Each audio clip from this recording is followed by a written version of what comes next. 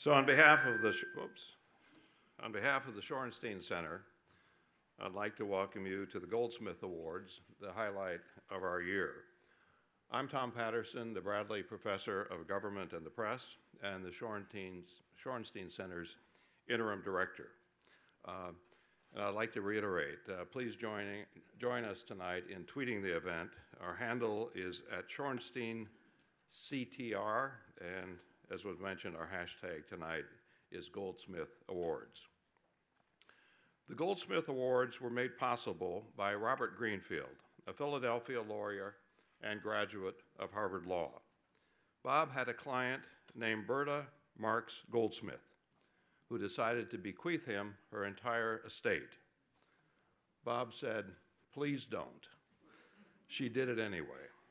So Bob set out to find a way to honor her memory. As it happens, Mrs. Goldsmith was passionate about news and honest government, and it just so happened that Bob struck up a conversation with a complete stranger. It was Gary Orrin, a member of our faculty. That random encounter led Bob to Marvin Kelb, the Shorenstein Center's founding director. And out of their meeting came the idea for the Goldsmith Awards.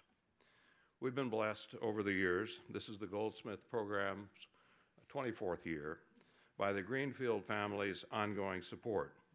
Would the members of the Greenfield family and those from the Greenfield Foundation who are here tonight please stand so that we can express our graduation, our appreciation.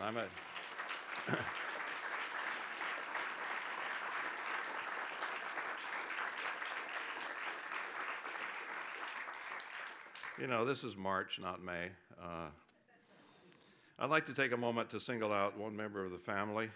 Mike, could you raise your hand? For more than a decade, Mike Greenfield has served as a Goldsmith Prize judge. It's a lot of work, and Mike has done it year after year, and done it well. Thank you, Mike. You've been a good friend. We also owe an enduring thanks to the Shorenstein family, without whom there would be no Shorenstein Center. The center was funded by Walter Shorenstein, and in 2010, Walter's son, Doug, took the family lead, co-chairing our advisory board. This past November, we lost Doug to pancreatic cancer. I met with Doug in San Francisco last August and came away with a long list of ideas. Doug, like Walter, was more than a generous donor. He was wise counsel, and we miss his guidance. Now, the Goldsmith Awards don't have the searchlights or red carpet of the Oscars, and we've resisted pressure from the news industry to give our awards a fancier name, something more Oscar-like. They keep pushing us to rename them the Goldies. But this year, we beat the Oscars to the punch, and we did it by a mile. The Spotlight team's expose of sexual abuse by Catholic priests won the 2003 Goldsmith Prize. All of us who love journalism are indebted to the Globe's Spotlight team for showing, in this era of shrinking news budgets, why investigative reporting can't be allowed to waste away. A member of the Spotlight team is with us tonight, Mike Resendez. Mike was a Goldsmith judge this year. Mike, would you stand so that the rest of us can acknowledge what the Spotlight team has done on behalf of investigative journalism?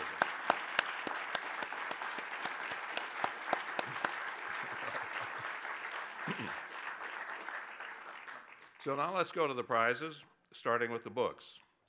2 Goldsmith Book Prizes are awarded each year, one for the best trade book in the field of press and politics, and one for the best academic book. The prize winners were chosen by a panel of judges consisting of Matt Baum, Marian Just, and myself. Each prize carries with it a $5,000 cash award. Now, conventional wisdom holds that Teddy Roosevelt, he of the bully pulpit, was the first truly media-savvy president. Sorry, Teddy, Abe beat you to it, as Harold Holzer's Lincoln and the Power of the Press reveals. As Lincoln traveled from town to town, he would stop at the offices of local editors. There, as Holzer writes, Lincoln would put his feet up on their desk, set them at ease with his droll stories, dazzle them with his local political knowledge, impart his ideas, and leave the premises having converted a stranger into a new fast friend. Lincoln's unlikely but ultimately successful bid for the 1860 Republican presidential nomination was brokered by two of those newfound friends, the Chicago Trib's Joseph Medill and the New York Tribune's Horace Greeley. But that feat was nothing compared to what Lincoln managed during the Civil War. We forget now just how divided the North was over the war.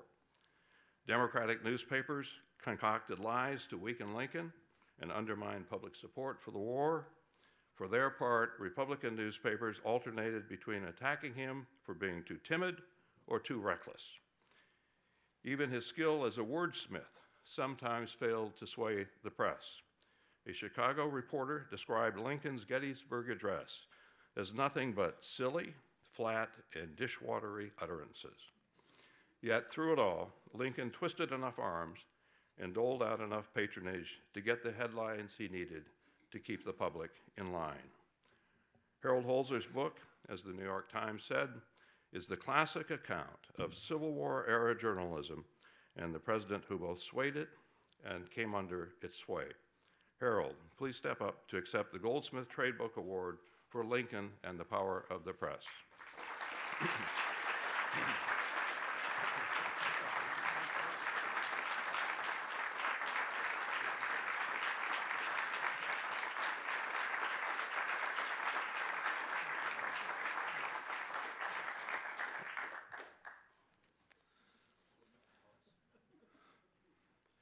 Our Goldsmith Academic Book Prize this year goes to Political Journalism in Comparative Perspective, written by a quartet of European scholars, Eric Albach, Arjen van Dalen, Neil Jabril, and Claes de Vries.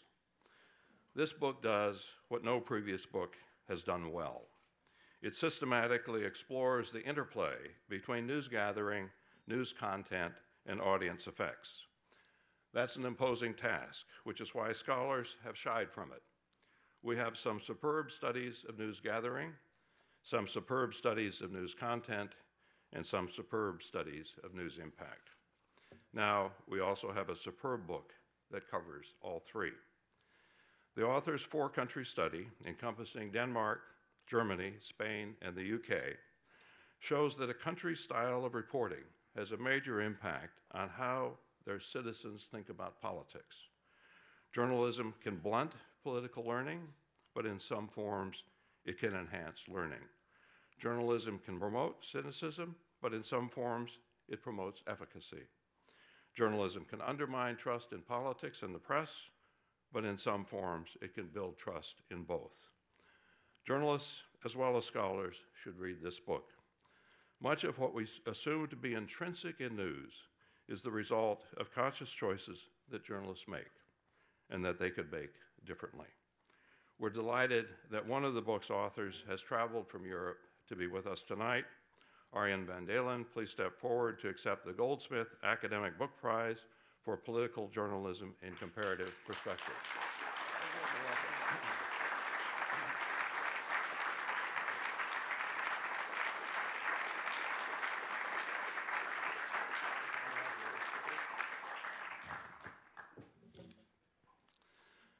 Now, before introducing the 6 finalists for the Goldsmith Investigative Reporting Prize, I'd like to thank this year's judges. The judges had the laborious and difficult task of poring over and evaluating scores of entries. As I mentioned earlier, Mike Greenfield and Mike Resendez served as judges. Karen Dessau, an investigative reporter from the San Jose Mercury News and a 2011 Goldsmith Award finalist, was also a judge, as was Carol Marvin Miller, senior investigative reporter at the Miami Herald and part of the team that won the 2015 Goldsmith Award. Bill Mitchell, a former reporter, editor, and bureau chief, who is now a Poynter Institute associate, was our 5th judge. Bill's a former Shorenstein Center fellow. The 6th and final judge was Deborah Adams Simmons, former editor of the Cleveland Plain Dealer and now VP of the Plain Dealers Advanced Local. Deborah's a Neiman Fellow at Harvard this year. Deborah did her undergraduate work at Syracuse at a time I was on the faculty there. Deborah says she thinks she had me in class. When former students tell you they think they might have been in your class, you've got an image problem. So it's now time to introduce each of the 6 finalists for the Goldsmith Investigative Reporting Prize. I'll introduce them in alphabetical order by news organization. The first Goldsmith finalist is the Associated Press's Seafood from Slaves. Forced labor was somewhat of an open secret in Thailand's fishing industry, but no one paid much attention to it until the AP team brought it to light. After several months of following dead-end leads, the reporting team heard about Benjina, a village on a remote Indonesian island. Upon arriving there, they discovered hundreds of enslaved Burmese, Cambodian, Thai, and Laotian fishermen, some locked in cages, others no longer living, buried under fake names in the company cemetery. The AP team interviewed the captives and stayed the night in the forest with escaped slaves. Ordered the next day to leave, they were chased and nearly rammed by a company speedboat. The reporters then used satellite tracking to follow a shipment of seafood from Benjina to Thailand and then track the routes of the delivery trucks. Piecing together a list of companies wholesaling the cargo, they further tracked the seafood to unwitting U.S. firms, including Walmart, Target, Whole Foods, and Red Lobster. The AP's reporting led authorities to the island, where they ultimately freed more than 2,000 fishermen. Some had been held in forced labor for 20 years or more. Since then, perpetrators have been jailed, ships seized, businesses shut down, congressional hearings held, legislation introduced. For its part, the State Department used the reporting to give Thailand the lowest rating for human trafficking. With the AP reporter with us tonight, please stand for the series Seafood for Slaves.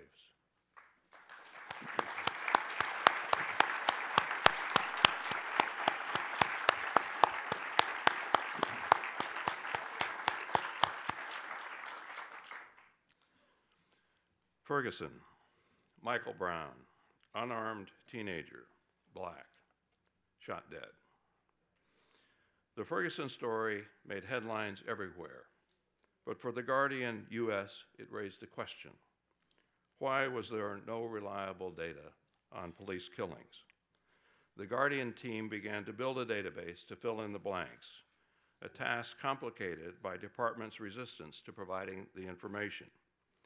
Eventually, their effort would record the details of all deaths, not just shootings, at the hands of police in 2015. The Guardian data shed new light on police killings. At least 8 of them had been ruled suicides by medical examiners who had bent to pressure from police to hide the true cause of death. 48 people had died after being shocked by tasers, often by officers untrained in their proper use. Responding to the Guardian's reporting and a similar effort by the Washington Post, the FBI committed to changing its data collection.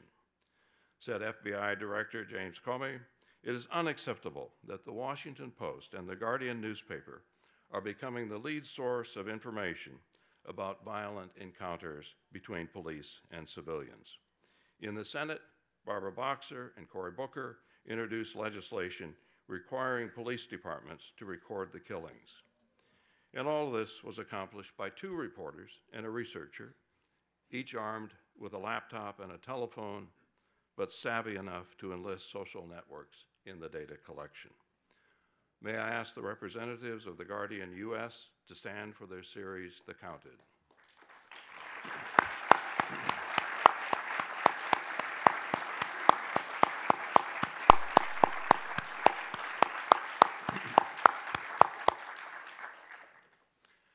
Acting on a suggestion from Daniel Ellsberg, Inside Climate News decided to look into the role of energy companies in the global warming debate, an inquiry that gradually led them to focus on Exxon. A challenge faced by the reporting team was that many of those involved in Exxon's early activities were dead or in poor health. Others depended on Exxon for their pensions and health benefits and refused to talk. Eventually, the investigative team obtained their sources and also acquired internal Exxon documents. What they uncovered surprised even them. As they reported, the company's own research, starting as early as the 1970s, pointed in the direction of global warming. But that's not the message Exxon will later broadcast in its ad campaigns. The ads were aimed at manufacturing doubt about climate change, as were the messages coming from several dozen organizations that Exxon was funneling money to. The reporters' revelations prompted New York's Attorney General to subpoena 4 decades of Exxon records to see if the company had committed fraud by misleading investors about the financial risk that global warming posed to fossil fuel companies. 6 weeks ago, California's Attorney General followed suit. Members of Congress, including Senator Whitehouse and Representative Liu, have urged the Justice Department and the SEC to investigate Exxon. Secretary of State John Kerry said that Exxon stands potentially to lose billions of dollars in what I would imagine would be one of the largest class action lawsuits in history. Would representatives of Inside Climate News please stand?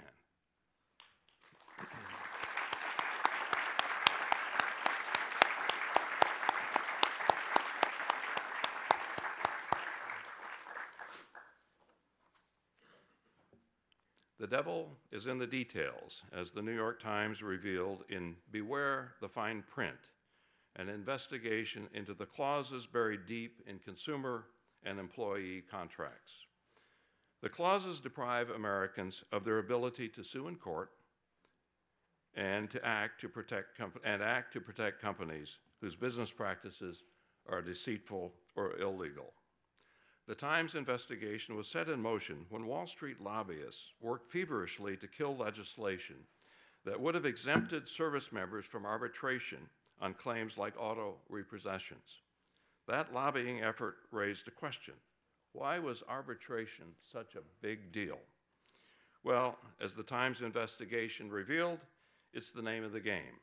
The arbitration process is loaded in favor of financial firms. To show how loaded it is, the Times team talked with dozens of plaintiffs, arbitrators, and judges, as well as hundreds of attorneys.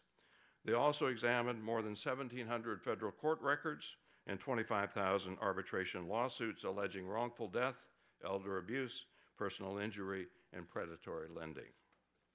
What they found was that tens of millions of Americans routinely enter into small print contracts that require them to agree to arbitration in the case of a dispute, and that bar them from entering into class action lawsuits. These clauses favor the companies, in part because they often get to pick the arbitrators, and most claimants drop their cases upon discovering their class action is off the table. They don't personally have the money to take on a rich corporation in court.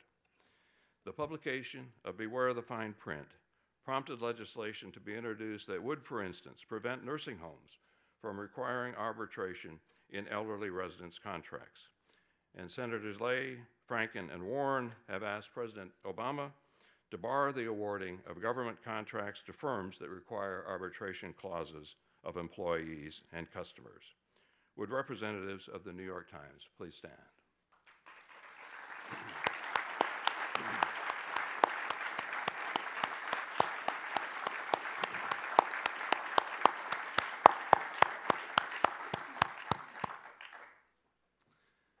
It's been 6 decades since the Supreme Court in Brown v. Board of Education struck down separate and unequal public schools. That ruling somehow escaped the attention of officials in Florida's Pinellas County.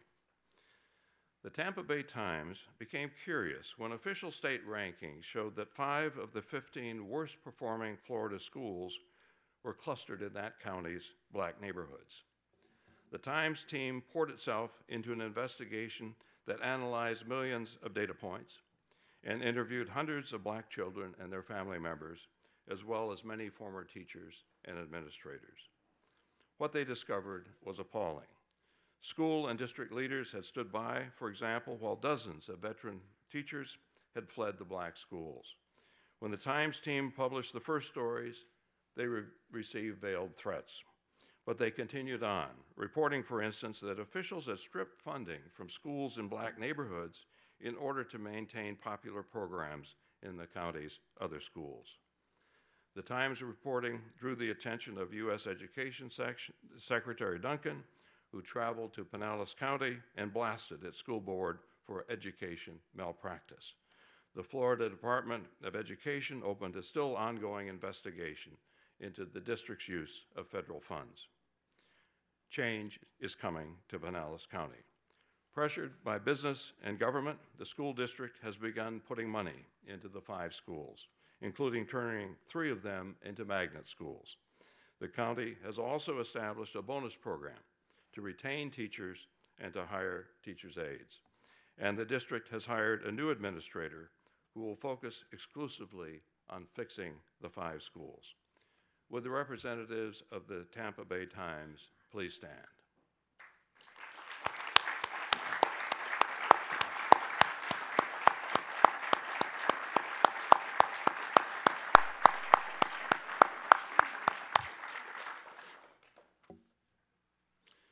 The Guardian U.S. was not the only news organization spurred to action by the Ferguson killing. The Washington Post launched a monumental effort to tally every fatal shooting by on-duty police officers in 2015. The project faced one challenge after the next. The individuals killed had often gone unidentified in reports, and the circumstances were often withheld. Some police departments did not even identify the officers involved. The Post's researchers compiled a trove of data, including the race of all victims, whether they were armed, and whether they had threatened officers before they died. By year's end, the death toll compiled by the Post numbered nearly 1,000, more than twice as many as ever been recorded in a single year by the FBI. A dozen Post stories emerged from the data, some of which ran counter to conventional wisdom. For example, very few of those killed were unarmed black men, though unarmed black men were shot and killed at 7 times the rate of unarmed whites. The dead were overwhelmingly white men with guns who had attacked or threatened people. And contrary to the public narrative, the Post found that many police officers had acted heroically during these fatal encounters. The Post stories highlighted the need for fundamental reform. A quarter of those killed were suicidal or had a history of mental illness. Roughly 5% of the officers who killed someone in 2015 had killed someone earlier, though police departments often tried to cover up that fact. Along with the Guardian's reporting, the Post's year-long accounting of fatal police shootings prompted the FBI to act. In December, an official informed the Post that the FBI was overhauling its recording system. Senator Boxer cited the Post when she introduced legislation to force states to report officer-involved shootings to the FBI. Said Boxer, "Too many members of the public and police are being killed, and we don't have reliable statistics to track these tragic incidents." Would the representatives of the Washington Post with us tonight please stand?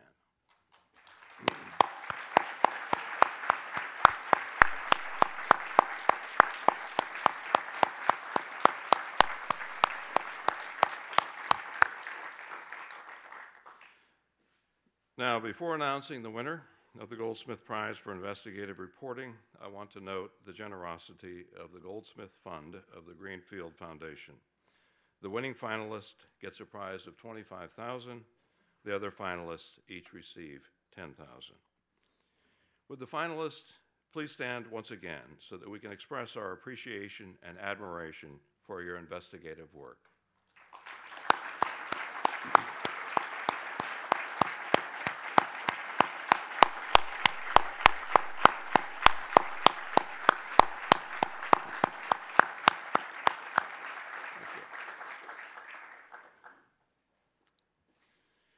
The winner of the Goldsmith Prize for Investigative Reporting for 2016 is, and yes, we have an envelope.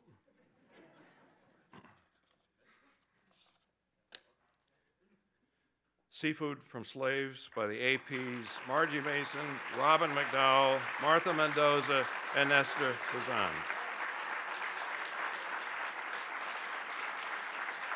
Robin.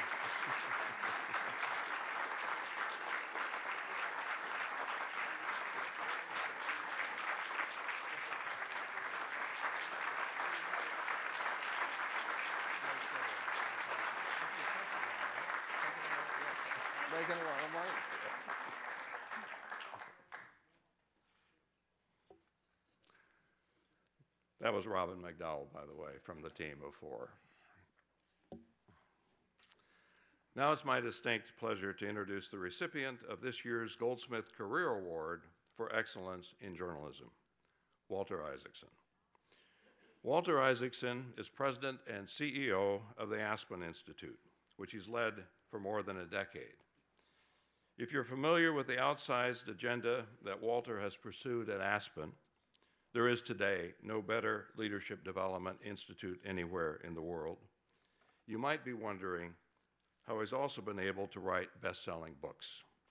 Einstein in 2007, Steve Jobs in 2011, a book, by the way, that broke the all-time international sales record for a biography, and most recently, The Innovators. The answer to Walter's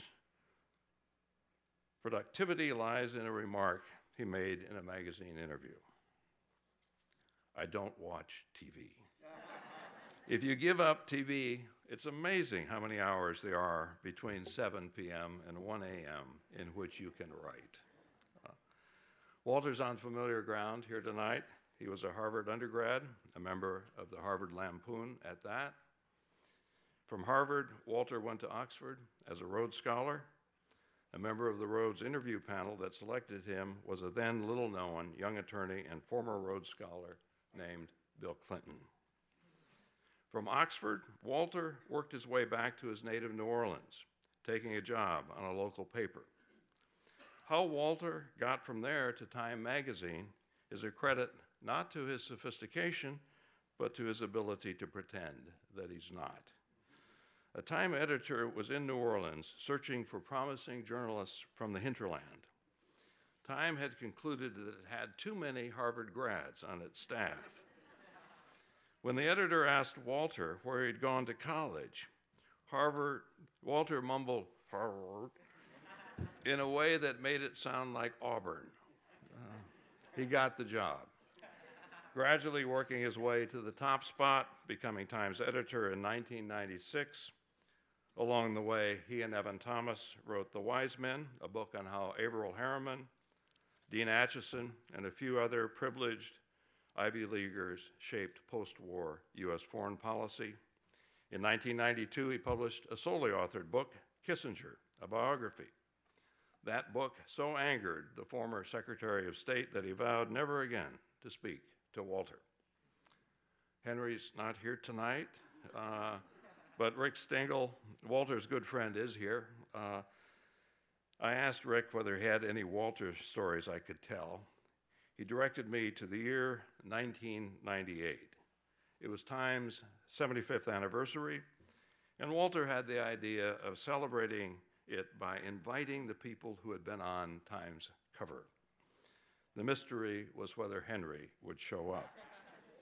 He did, and a reporter asked him why. "Well," said Kissinger, "even the 100 Years' War had to end." So Walter left Time in 2001 to become CNN's chair and CEO, overseeing its coverage of 9/11 and the Afghan and Iraq invasions. While there, he found time to write his biography of Ben Franklin, which became a New York Times bestseller and Book of the Month selection. Walter's come a long way from the boyhood streets of New Orleans, but the Big Easy has never been far from his mind. From 2005 to 2007, Walter was the vice chair of the Louisiana Recovery Authority, which oversaw the post-Katrina reconstruction. It's my honor to introduce Walter Isaacson, this year's recipient of the Goldsmith Career Award for Excellence in Journalism. Walter? Thank you, Tom. Wow. I worry about that introduction. I want to thank everybody, but mainly I want to thank the nominees for this award, because they reminded us once again why we're in this business, why we were in this business, and why places like the Shorenstein Center are so important. It was deeply, deeply inspiring. I thought that the Harvard Lampoon had trained me well for journalism in this day and age, but I realized there's still some serious journalism being done. Thank you all, and congratulations on that award. That's really great. I will correct Rick's story slightly. Henry called, and my assistant said, it's Dr. Kissinger on the phone, and he says, Will Walter.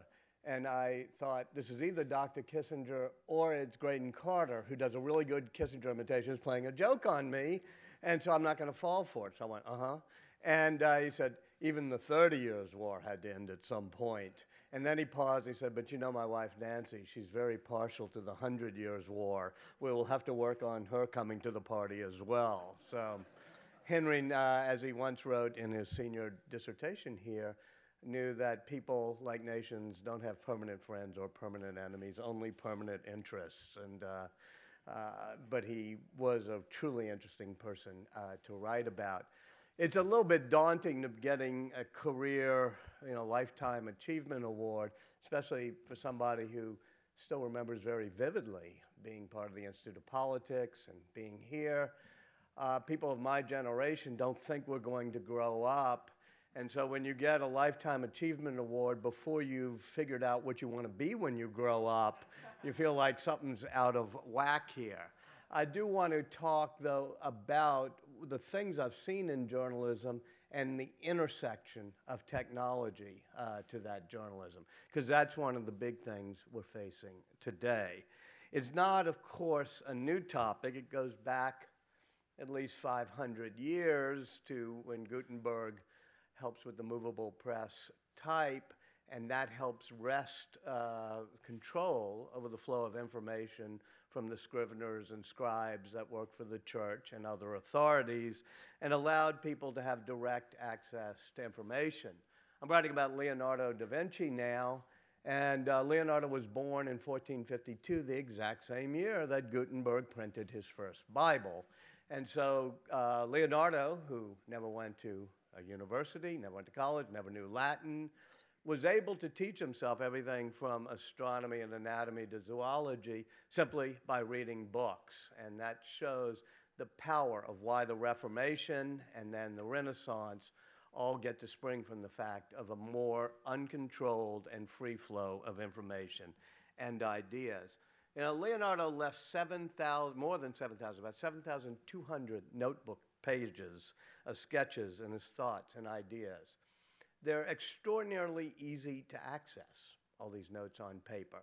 Far easier than when I went to Steve Jobs and I was sitting at his house and we were trying to get the emails he had sent in the 1990s. And even with the tech people at Apple, they were not able to get them in a readable form from the next computer.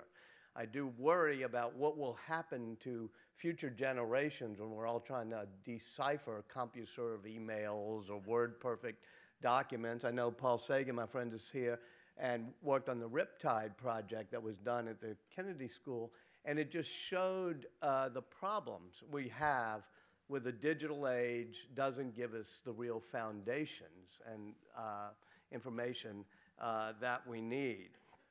I also feel that paper, I'm going to sound old-fashioned here, as I look at Leonardo's paper works in the Bibliotheca Ambrosiana and other places, I realize what a good technology paper actually is. It's really good at the storage and distribution and retrieval of information. It's got an incredible battery life. It doesn't have to have backwards compatible operating systems. It just works. In fact, I've often thought that if, for 500 years, we had been getting all of our information put to us on electronic screens, And some latter-day Gutenberg had come along and said, I can take that information and I can put it on paper and I can deliver it to your front porch and you can take it on the bus or to the bathtub or the backyard. We'd say, wow, paper is a wonderful technology. Someday it's going to replace the internet. And so, but during the time of Franklin, the declining cost of printing was also a great technological leap. It led to in some ways, the foundation of the United States, both by preventing the authoritarian control of the free flow of information and by allowing people up and down the coast to connect via networks. The committees of correspondence, in some ways, were the first Twitter feed, and they really did empower the revolution. Franklin, did want to go here to Harvard. He was from Boston. He used to hang around in Harvard Yard. He was the 10th son of a Puritan migrant, and being the 10th son of a Puritan, he was going to be his father's tithe to the Lord. So his father had set aside that he was going to go to Harvard and train to be a minister.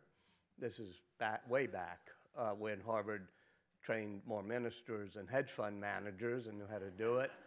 But Franklin wasn't exactly cut for the cloth. At one point, his father was wanted him to say grace, and they were salting away the provisions. He said, why not say grace over all these provisions we're storing, and we get it done with once and for all for the entire year? So his father decided not to send him to Harvard. That would be a waste of money. And Franklin wrote a wonderful piece you should read, one of his silence do-good essays for his brother's newspaper, James Franklin's New England Courant, about how Harvard only knew how to turn out dunces and blockheads who had been taught to enter a room genteelly, something they could have learned more cheaply at dancing school. He does run away from here, runs away from his brother, goes to Philadelphia and started Penn. Go figure, there's some lesson in there somewhere. But he also started a newspaper. Back then, the cost of barrier entry to start a publication was very low, just as it is now. You could have 11 newspapers in Philadelphia, and a 12th could come up. And as importantly, he started a network, because he franchised some newspapers up and down the coast with his apprentices as they graduated. And he created the colonial postal system that would allow the transit of information up and down the coast. The important thing he did while doing that is he first made it a closed system. His content was favored, sort of like Time Warner Cable would try to do when I was there. But he decided that America would be stronger if there was open access to the networks, and all newspapers, all writers, all publishers could equally have access to that network. So he set the standard for open networks, which I think has been sort of the foundation of the digital revolution. That idea of open networks and free flow of information lasted for a couple of centuries, and then there was a small aberration during the period when I got to be in journalism, which was basically the 1930s to the 1980s, which is where there was a consolidation of power, a consolidation of gatekeepers. For a variety of reasons, which I won't go into, but I'm sure have been studied here, you ended up with a reduction in the number of metropolitan newspapers because of advertising and everything else. You ended up with a broadcast technology that allowed 3, maybe 4 networks. You couldn't just start a network the way you could start a blog today or a newspaper in Franklin's time. And that allowed the consolidation and centralization of power, which was kind of cool for those of us at Time and CBS, and Walter Cronkite could tell us that's the way it is, but it was somewhat uncool when it came to having diverse sources of information and being able to go around the media elite gatekeepers. That began to change probably 50 years ago when people like Paul Barron and others invented a technology called packet switching, in which instead of having central hubs that controlled the flow of information, they invented a way in which there were nodes that would store and forward packets, and every node in the network would have equal power to store and forward packets. And both the Pentagon with its ARPA project, decided to fund a lot of research universities to figure out how to use this technology in order to create a digital network. The great research universities who had to do it did what great universities always do and research professors always do, which is they delegated the task to their graduate students. And so there were 30 really cool graduate students who ended up creating the rules of the road for the ARPANET that becomes the internet. And one of them was Steve Crocker. And he was the youngest and sort of most reticent, so they made him in charge of taking the notes because they didn't want to have any figure of authority. They didn't want to have it be centralized. They wanted it to be totally a collaborative process. And he came up with a name for how they were going to create the internet. Instead of having rules or regulations, they would come up with some ideas, and he would call them requests for comment. And they'd be sent around so that everybody felt they could build it collaboratively. That was really cool that this RFC process, this request for comment process, ended up creating the internet. What's also interesting to me, and it's pretty cool, is it's still how we're creating the internet. I think we're up to number 7,900, and it's still a collaborative process where nobody has any particular top-down authority on how this is going to work. When I was at Time magazine, we ran a story in the 90s, I think some anniversary of the internet, and we said that the Pentagon did it this way so it would survive a Russian nuclear attack. And because, you know, if an attack takes out a central hub, you can ruin a whole network. But the internet, you take out a node, it routes around it, just like it routes around any sensor or anybody who tries to control the internet. And we said that they wanted the survivability, which is why they did it. We got a letter from Steve Crocker. I didn't know who Steve Crocker was then, but he said, no, that's not why we did it. We were graduate students, don't forget. You know, you remember that period. Why were we graduate students? We were avoiding the draft. So we weren't doing this to help the Pentagon. We were doing it so nobody would have centralized control over sources of information. And he said, you know, that Time was kind of arrogant back then, I know, because I was there, and we did not print the letter. And we said, we have a better source than you. I had forgotten all about that until I was working on a book and met Steve Crocker. He said, you don't remember me, but I was the one who wrote this letter. I said, oh, yeah, I remember that. So I called Rick's successor, I think Nancy Gibbs was then, and I said, go back to the files before you throw away all the archives of Time. Go back to the files. I want to find out who that better source was. It's a guy named Steve Lukasich who ran ARPA. He was the guy writing the checks. And he said, yeah, we didn't tell the graduate students we were doing it for that reason. You know, they were graduate students. You know, they were draft dodgers. But that's why we were doing it. Tell Crocker, he said, that he was on the bottom and I was on the top, so he didn't know what was happening. So I did. I met Crocker again at a coffee shop in Washington, and he stroked his chin and he said, you tell Lukasich that I was on the bottom and he was on the top, so he didn't know what was happening. And that's the essence of this decentralized, uncontrolled system that we created. Ever since then, networks have changed everything they touch, from taxi cabs to journalism, and the gatekeeper keeps getting disintermediated. I know Nancy Gibbs talked here at this forum a few days ago about the disintermediation that is inherent in this peer-to-peer, non-authoritarian, switched digital networks that we have today. I saw how that affected world politics all the way through my period at Time magazine. I was once in covering the fall of communism in Eastern Europe in 1989. And I went to Bratislava, which was then part of Czechoslovakia, because it was the stirrings there. And they put me in the hotel where they put foreigners, and one of the people who worked in the hotel said, you know, the students like to come in here and watch the music videos, and it's the only place where you could get cable or satellite TV. And they'd like to come in the room. I said, sure, you can have them use my room in the afternoon if they want to watch things. And I came back early that day to sort of see some of the students who were watching it, but they weren't watching MTV or Sky TV or the music. They were watching CNN and what was happening in the Gdańsk shipyards.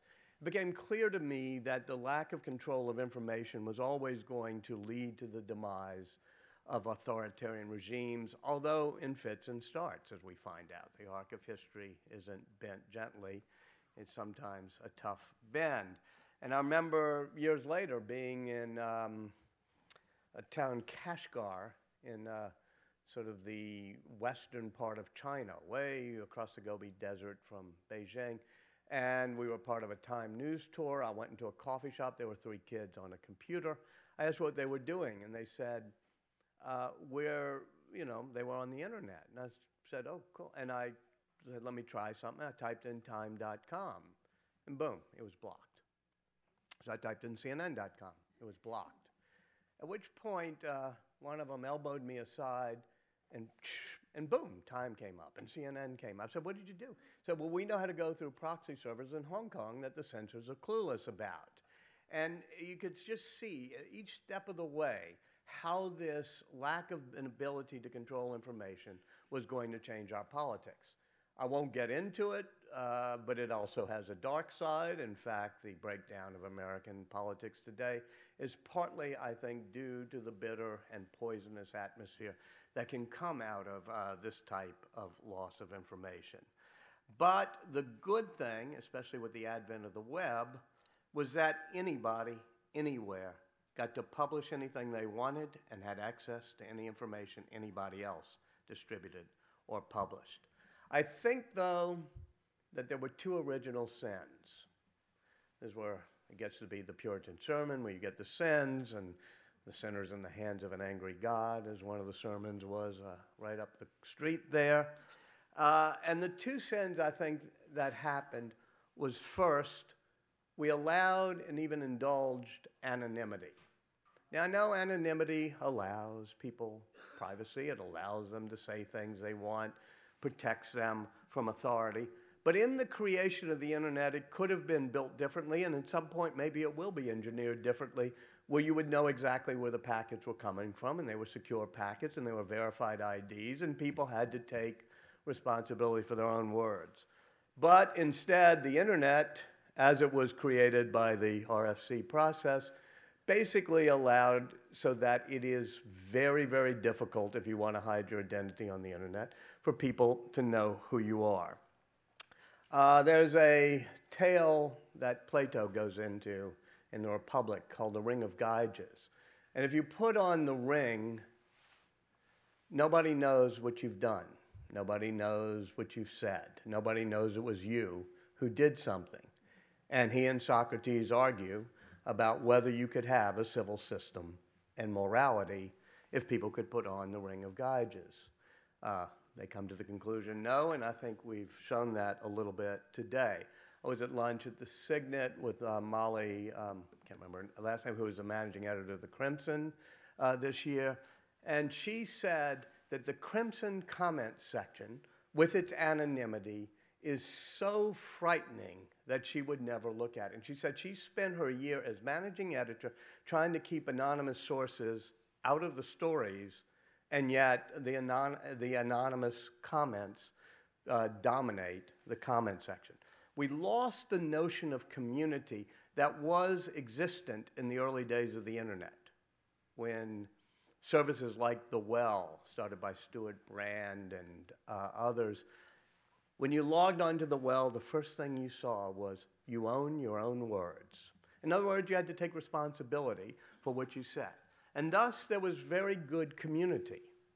The community had wonderful discussions. You could use a pseudonym, but you had to be registered and people had to know.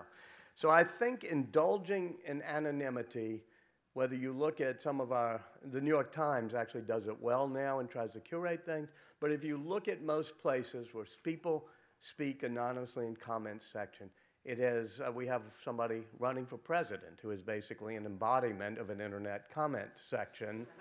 And you can see why that type of anonymity and that type of privacy needs to exist, but we also need an alternative where people want a place where they can trust the information, they know where it comes from, and in fact, I think it would be better for the internet as a whole, so that I don't keep getting emails from people who tell me they're in Nigeria and lost their wallet and need money or whatever.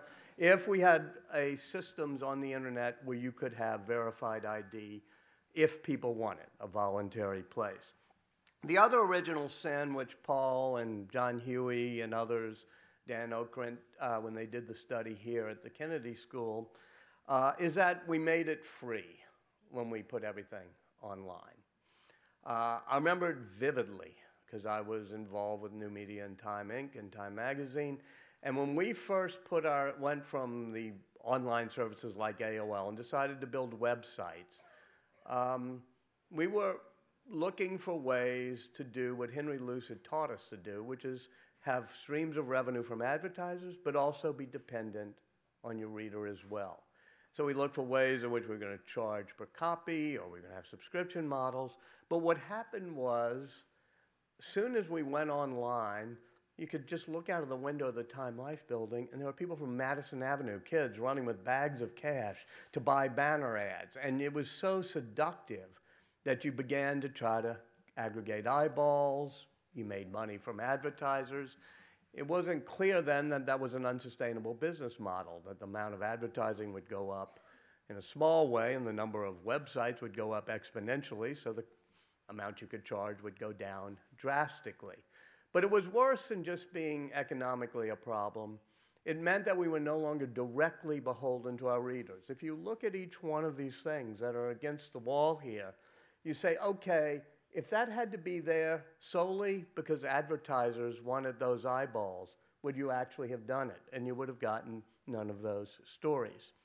Henry Luce, when he was the founder of Time Magazine in 1923, when he was asked about this notion, what he called controlled circ magazines, which meant you give it away for free and just support it by advertisers, he said eventually that not only is morally abhorrent, but it's economically self-defeating. As a Presbyterian missionary's son, I don't know which of those two things he thought was worse, but it certainly has become both morally abhorrent and economically self-defeating, where we are not beholden as an industry mainly to our readers. We're now beholden to aggregating eyeballs for advertisers. So I think we now have to look at the difficult task of seeing if you could put these two genies back in a bottle. I think we need to offer communities that are less anonymous and more curated. Obviously, there can be the Yik Yaks and the Reddits, and people who want to go there, fine, but where people want to have a serious discussion about things, we have to try to create good community and crowdsourced information sites online that aren't susceptible to trolling and anonymity, and where people take responsibility for their own words. As I say, the larger issue of having the internet have places where people are truly verified for everything, banking, whatever. But for me, civic discourse and the comment is the place we have to begin. We also have to create a vibrant business model for journalism. You know, I think journalism is healthy these days, really healthy. We see it here, but we also see it every morning when we go on whatever it may be, you know, Vox and the Jerusalem Post and the New Orleans Advocate and certain blogs and things I really love. You know, it's like my Twitter feed is always pointing out different things. It is really great to be able to get all of this information.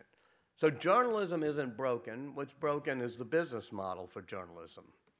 And like most things that are broken, it stems from the original sin, this notion of trying to create things where you're not beholden to your reader. So I do think we need to find more than just the subscription models, which some newspapers like the Wall Street Journal, New York Times, Washington Post I subscribe to. That's a good line of revenue, but it is not easy for everybody to do that. There are times when I want an article from the St. Louis Post-Dispatch. I don't want to subscribe, but I'm certainly willing to pay a dime or a dollar even for a copy of that day's issue. We need to have easy, small payment systems. We need to have metered passes. We need to have ASCAP royalty models like the music industry does. We need to have Bitcoin and Bitcoin small payment systems. And I think it's important for news organizations as they do this to have the direct relationship with the reader instead of doing it through Google or Amazon or Apple, where Apple has the credit card and the direct relationship with the user, because whoever controls the currency and whoever controls the credit card information will control the customer and will reduce the content providers to being mere commodities. So I would really hope that there's some way we could figure out in the trade of journalism, how are we going to fix the business model ourselves? I can think of no better place and no more necessary time to do all of this than here and now at the Shorenstein Center. The Shorenstein Center, I think, could work with the Berkman Center to create a hybrid models that combine journalism with crowdsourced information, with communities engaged in serious discussion. They could create places where people could go voluntarily, where identities are verified. Figure out ways that news organizations can create real community around their journalism. In other words, create places that resemble the real world, like this room, like the JFK Forum, where people can come, they can discuss, they can say what they want, but they have to take responsibility for what they say. In addition, I think the Shorenstein Center could work with the Paulson School of Engineering and Applied Science and the Business School on a project, I mean, sort of a crash project, to find the technologies and the strategies that would enable journalism to be supported by users and not just by advertisers. You know, for 500 years, technology has increased the spread of ideas and the empowerment of individuals. This has, as I hope I've described, bent the arc of history towards freedom, individual empowerment, and democracy. I'm convinced that this will also be true for the next 500 years. But it'll be up to places like the Shorenstein Center to help us navigate through the current shoals and rectify some of the mistakes that the people in our generation made. Thank you all very much.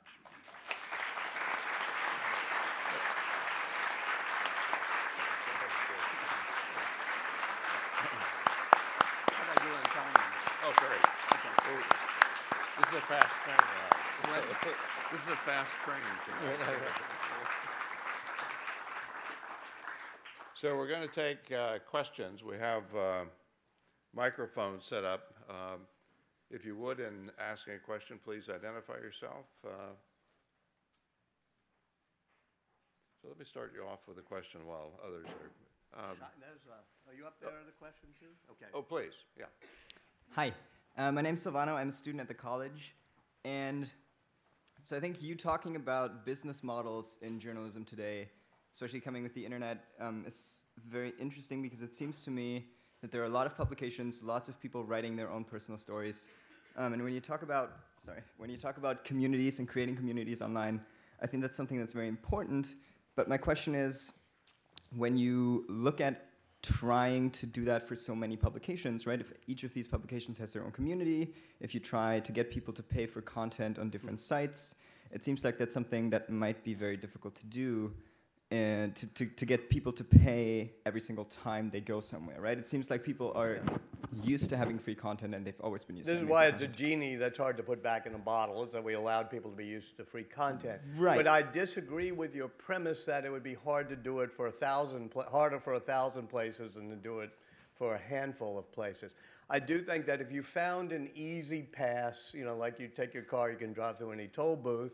If you found an easy way on your browser that you had, dimes and quarters and 50-cent pieces, and you were traveling through the internet, it would work with some project you did, some poem or play or blog or publication. If people create a song, they create a play, if they create a journal, whatever it may be, it would enable, just as, to go back, I guess I'm getting into the 500-year-ago mode, but when they do get the printing press, they figure out the Statute of Anne, which says in England that if somebody makes a copy of what you do, you get a right to a bit of royalty, so you get what we call copyright. That opened up a whole economy of people writing plays and novels. I mean, you wouldn't have had novels. So I think if you had small payment systems done by a Bitcoin or whatever, where you have $25 of Bitcoin in your browser, and you decide, okay, I like that poem somebody is writing, I'm willing to pay a dime for it or 50 cents for it. It would actually empower the small creator of content more than the media companies. Right, the smiling curve, right? You get big publications that can sustain their advertising systems, and you get small publications where people are willing to pay for it. Right. But I guess my question, so you're saying that you don't pay up front, you read something and then you decide, okay, this is worth X to me? I think that is why I want you all to invent the business model. But I would say that, I go online, I see the first paragraph of something in the St. Louis Post-Dispatch or the New Orleans Advocate or Wall Street Journal, and I want it, and it basically says, if you click, we will debit in 5 cents from your online account, and you decide then to click or not, would be one way to do it. Or you could just do it where people click away like crazy, but they know that it accrues just like your Easy Pass when you drive through toll booth accrues things. And, some people will say, I'm going to give you half of it for free and see how much you'll pay. Some people just say, read it, and if you like it, leave me a tip. I don't care what the business model is, but we need the technology and the dedication to saying, I'm going to try to get the user to value this, as opposed to saying, I'm going to do it and hope that Google will put an ad sales service on it. Thank you. Mr. Isaacson, Professor Patterson.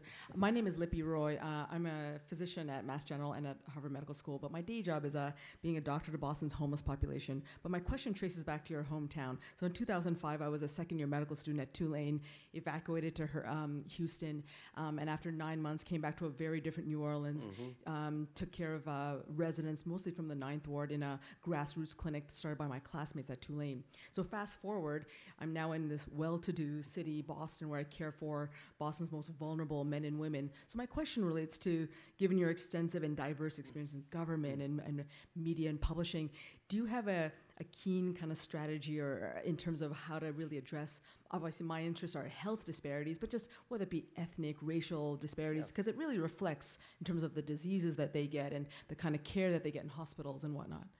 The greatest moral, political, and economic issue of our day and generation is unequal economic opportunities and unequal access to education, healthcare, whatever it would be.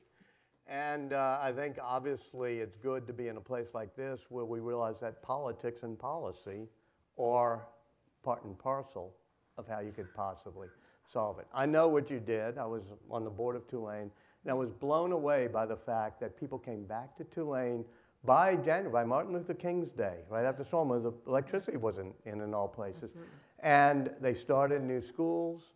They started neighborhood clinics, the people at Tulane. They took Ruth's Chris's Steakhouse, which used to give people heart attacks, and you turned it into a neighborhood clinic. Right.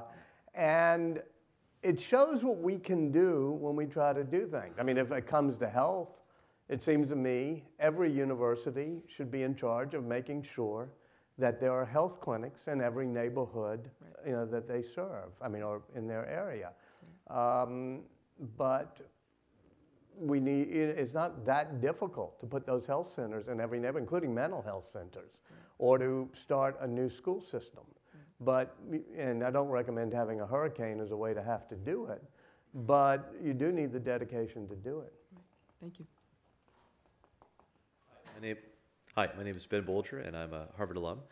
You've written about many innovators, Benjamin Franklin, Steve Jobs, and so forth. There's been a lot of efforts to reform the curriculum in universities to focus on liberal arts and critical thinking. What insights do you have about how creative thinking can be taught or fostered in higher education? Yeah, I thought you were going to ask, which everybody does, don't we need more STEM education? And then you get into actually critical thinking, the liberal arts. I think the first 50 years of the digital revolution was dominated by engineering and coming up with things. And in the past 10 years and in the future, you're going to see it's a connection of creativity, whether it's all of the whether it's the fashion industry or interactive plays, but also, someday people are going to invent journalism that really makes use of the technology, or books in which you can embed Steve Jobs' voice and everything into the book. So the connection of technology to creativity is this next wave. I don't, I mean, we really have a messed up education system in America, especially K through 12, which, say, 30 years ago was the best in the world by every metric and is now number 25 or 26. The big upside, though, is that it is nurturing creativity, critical thinking more than places where you really learn the multiplication table and the periodic chart better. And it comes from an ability to question authority, to search around and talk back. So I'm not quite as worried about, quote, teaching critical thinking. I think you just have to encourage people. Every person I've written about, and this is why I don't usually get asked to talk at universities, dropped out and ran away. You know, Steve Jobs, even Albert Einstein, Ben Franklin, as I said. You know, so that ability to be a bit of a rebel, to question authority, is to me a key to creativity. It's actually why I'm writing about Leonardo, because he, when I was like trying to figure out these things, who is the ultimate person who connected the arts and the sciences, who dropped out, was a rebel, did his own creative thinking. And what's the ultimate symbol of that? You know, it's Vitruvian Man and the circle and the square, the Leonardo drawing. So that's what I wanted to get at, is say, okay, how's that formula work? I'm Aditya. I'm Hey, a junior. again. We met this afternoon. Yeah, that's right. Good to see you again. So I had at two lunch. questions. So And first of all, you are working for the New York Times. I am, yeah. And I mean, you will as an Yeah. intern. Yeah. And so you're going to figure this out for Yeah. us. And last year you worked as an at intern? Time. Time Magazine. I did, yeah. It still exists? I'm sorry? Yeah, I know. Sorry. So I Do you think- know Rick? Yes, I do, yeah. Yeah, so I think in an age where the sources of journalism have like exploded and become so democratized, like how do you think we can build brand loyalty? Like, do you think we're moving towards an age of like the brand of the individual journalist as opposed to like brands of like media outlets? And second of all, I think like as more and more information is being sort of consumed on the go and like smartphones, what do you think that implies for the future of like long form journalism? Yeah. I do think there's an inherently disintermediating tendency to the technology, meaning you don't need to buy the bundle. You can, you know, buy David Brooks without buying the New York Times, whatever it may be, in theory. I, however, perhaps incorrectly, think that people who do put together a good package and who have a brand and reputation you can trust will provide a real value. I go to Vox, I go to Huffington Post, whatever, but I also mainly start with the New York Times, Washington Post, Wall Street Journal, not just because I'm old-fashioned, but because I kind of know what their standards are and what they're coming from. The problem for that type of journalism, without getting back onto my hobby horse here, is that that form of journalism is not as easily incented in an era of BuzzFeed aggregating eyeballs for advertisers. It is more incented if people said, wow, I've got to figure out what so-and-so said, and even if I'm not going to subscribe to the Financial Times, if Larry Summers from this building typed a piece today on secular stagnation and Donald Trump, even if I'm not going to be an FT subscriber, which I'm not, and I wanted to read that article, but I didn't because I wasn't going to go through the rigmarole. You know, if I could have just said, yeah, you know, take a buck out of my, or a quarter out of my account, I would do it. That would incent the type of good journalism. The question is, it would be interesting for the business model. Suppose David Brooks is getting 20 times as much as Tom Friedman, you know, do companies start paying that way? But I do think companies and what I'll call industrial organizations, which means, you know, Time Inc. or whatever, that pay people, pay them salaries, send them off to Iraq, you know, that sort of thing. They build a brand loyalty, and people at their peril decide, I'm going to go on my own instead of work within an organization. Hi, I'm Melissa. I'm at the business school. And so you drew a parallel with the music industry. And one thing I think the music industry has done very well is to encourage people to choose to pay for music, because the paid experience, say for Spotify, is so much better than the unpaid experience. Right. So do you think that that can be replicated, and if so, how in news? Okay, I actually write a chapter on this in the Steve Jobs book, because Steve Jobs said, man, the music industry is so brain dead, because they were getting Napsterized in particular, but all the peer-to-peer sharing, people were getting music for free. And he said, why are they getting music for free? Not because people like to steal music or whatever, but because the music industry has made it so damn hard to just get a song like that for very cheap, whatever. And so he convinced the people at Apple, well, he didn't have to convince the people at Apple, he just told the people at Apple, but he even started browbeating like our friends Andy Lack and others who ran the music companies, saying, look, if they can just get any song they want for one click for 99 cents, people will prefer doing that than doing a peer-to-peer file sharing where they have no idea what's really going to happen when they download something from Napster or Nutella or wherever they were getting it. And he turned out to be right. Why? Because it was unbelievably simple. You didn't have to, I mean, I bought something today just walking over on my phone. I had to get my PayPal account. I had to pay, you know, this is ridiculous. I was buying something for $1.25. It should have taken that money. So the first lesson of Steve Jobs is keep it simple. And he did that with the music stuff. I do think that the publishing of books industry kind of got it right, meaning Kindle and ebooks and Apple, it's easy and pretty simple. I think they're making a mistake now. I mean, I'm happy to people to pay $17 for an ebook edition of my book, but that's wacky. We should be charging $4 for that so that people don't think, can I break the system and get it for free? And that gets back to my feeling on journalism or plays or music or blogs you may do, which is if you just have a simple system where in the browser or in whatever account you have, digital wallet you have, you can just, without doing anything, just say, yeah, a quarter, fine. Then people would do that rather than try to find a way around paywalls. Thank you. Hi, thank you for taking the time.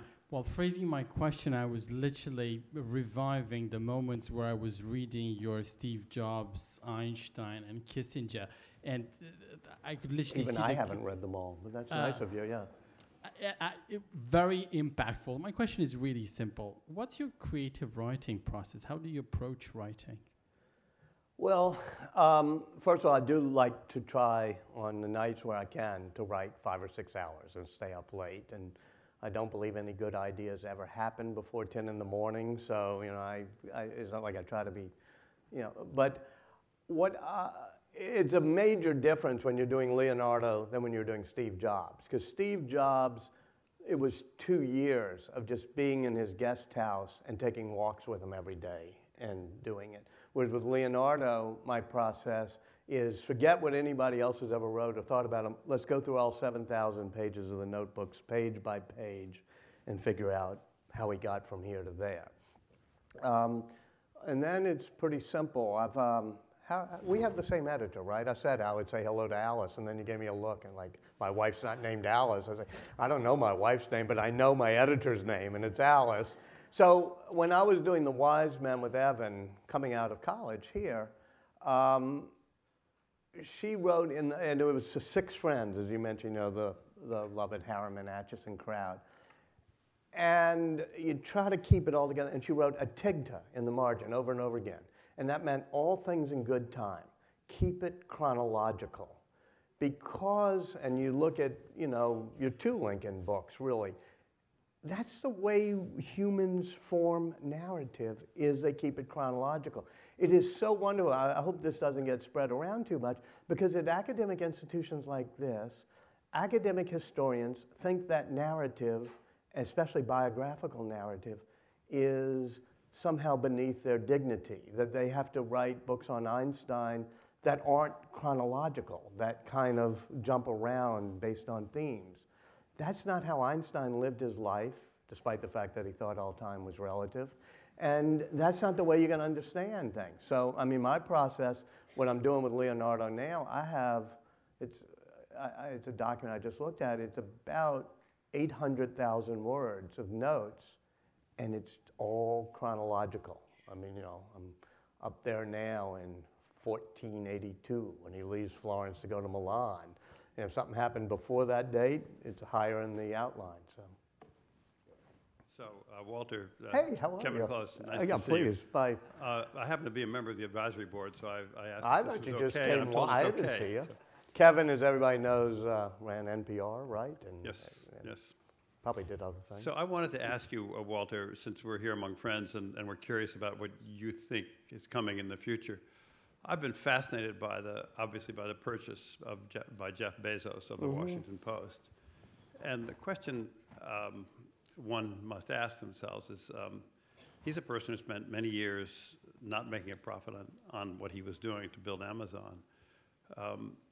Is it possible that there's in his thinking going forward, that Amazon, as part of its, just thinking about how it's going to connect to the Washington Post, I think that in some of his conversations in the newsroom, in the few visits he's made, people have gotten the idea there that one of the things he's interested in might be in the range of 100 million circulation. So that means... Well, he's interested in moonshots, as you know, including sending a rocket to the moon. So if you would just... And why can't I make the Washington Post 100 million? Sir? Yes, exactly. And Dilate like, on that. I don't theme. know, but that's that row there is Washington Post people, and I think one of the things he's doing is keeping quality, which helps. I'm actually going out. He does something in Palm Springs or Palm Desert. It's the week after next, and it's on moonshots and robots, artificial intelligence, and now journalism. And I've never really, for me, going to a conference is like a busman's holiday. I have thrown enough conferences. But this time I'm actually going to go out there because I'm trying to figure out, how does his mind work? I do think one good business model for journalism, which is not probably one we should advertise too wide and far, is the benevolent rich person who is willing to squander money. And that works whether it's the Grahams or to some extent Sulzbergers, and it works with Bezos, and it doesn't work with, to pick one alumni of this college, Chris Hughes. So it doesn't always work, but I'm sorry, I just don't know what is Jeff thinking, and I think I'm going out there mainly to just try to figure out what's driving this guy. Okay, one last question. You've been very patient, please. Well, thank you. My name's Mike, and I'm a resident of Boston. I saw you on Twitter this morning that you'd be here. I said, well, let's take a ride over to Harvard for something different. Welcome. And the reason I'm here is on the Steve Jobs book that everyone's kind of bringing up. And it reminded me of a review of the book by Harold Meyerson. He was a journalist. He might have been with Washington Post. I'm really not sure. I think so, yeah. But I don't think he's there anymore. If you go to YouTube and you go to Harold Meyerson, Steve Jobs' book, he goes into the review. Oh. And his review is he thinks the book is great. It gets into great detail, but he kind of holds you up in ridicule to a point where you speak about Steve Jobs and the development of Apple, but you completely ignore the effort that was made in his development of his supply chain, with over in China. Where they're employing it was.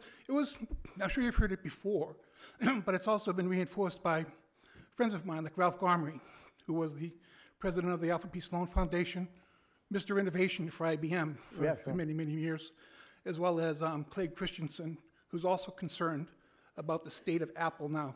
Especially on the China and the supply China chain manufacturing. issue. So I just kind of... Yeah. This This is a very valid criticism, and I don't go much into China in the book. And the reason I don't, and this is not an excuse, is that Steve paid absolutely no attention to it, never in his life went to China, never, they couldn't get him to go there or anything else. And so when you're writing a biography, you can, and perhaps should, and perhaps I should have said, okay, here's things he had no interest in and didn't do, and it was really bad and he should have. But I'm actually just writing a narrative of the guy's life. And I mentioned the fact that all these things are happening and he didn't really give a damn. I think that the larger criticism of the book, which I I thought you were going to go to, and I will use this as an I didn't read the book. I'm Oh, sorry to okay. say Well, so. Harold Meyerson, if I remember him correctly, is a very smart person, He's a and whatever he's a criticisms were troublemaker. good. But there was another one, which is that it makes biography. We biographers, I don't speak for Harold, but I'll speak for myself, have a dirty little secret, which is we distort history a bit by making it seem like some guy or gal goes into a garage or a garret, and they have a light bulb moment, and innovation happens. When in fact, there's whole teams. There are teams doing supply chains, there's there's designers and everything else. And writing, as we did, Evan Thomas and I, that Joe knows the book well, about a collaborative team, like the people who created the Cold War foreign policy of the United States, is a little bit harder than the biography, which then by necessity focuses on what did the guy do as opposed to what should he have done but he didn't do. And so I wrote a book, not nearly as successful, called The Innovators, which was to go back to the wise man model, which was how the formation of teams and not just follow the ball of one individual, but try to find the notion of collaboration and the values you put into that collaborative system, which is what the criticism of Steve was when it came to China thing. That I tried to play with more. And so in that book, I do not only do the whole rest of the Apple team, but I do some of the parts of the DNA of Apple that were probably not as cool. The one thing that I noticed is Bernie. Is it a quick question? It is. I'm not gonna. It's just that today you see Bernie Sanders and our friend Mr. Trump both getting traction, holding up Apple as the way not to do it as far as manufacturing goes. So it's kind of both extremes. Yeah, I think that Tim Cook has a certain set of values that are different from Steve's, and he's going to. At one point, they were talking, and I have this in the book actually. They were talking about the problems in the supply chain in China, and Steve wasn't doing anything about it. And Tim got upset and said to the person, "What do we know about this? What are we going to do?" And the person who said, "We're going to have to do this and this." And about an hour later, the meeting was still going on, and Tim looked at the person and said, "Why are you still here?" And the guy got up, drove to the San Francisco airport without packing, and went straight to China.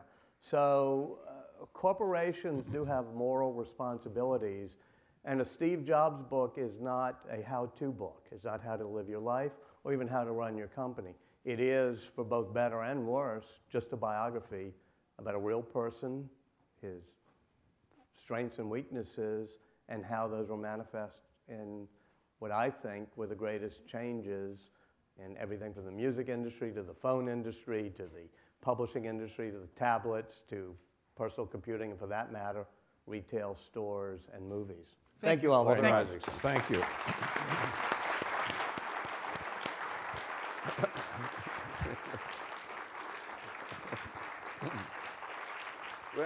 We have to give you the award.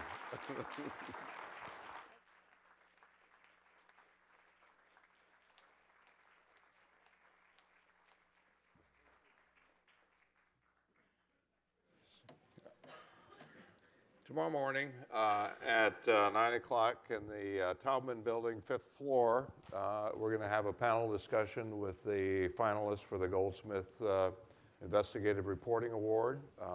It'll run until 10:30.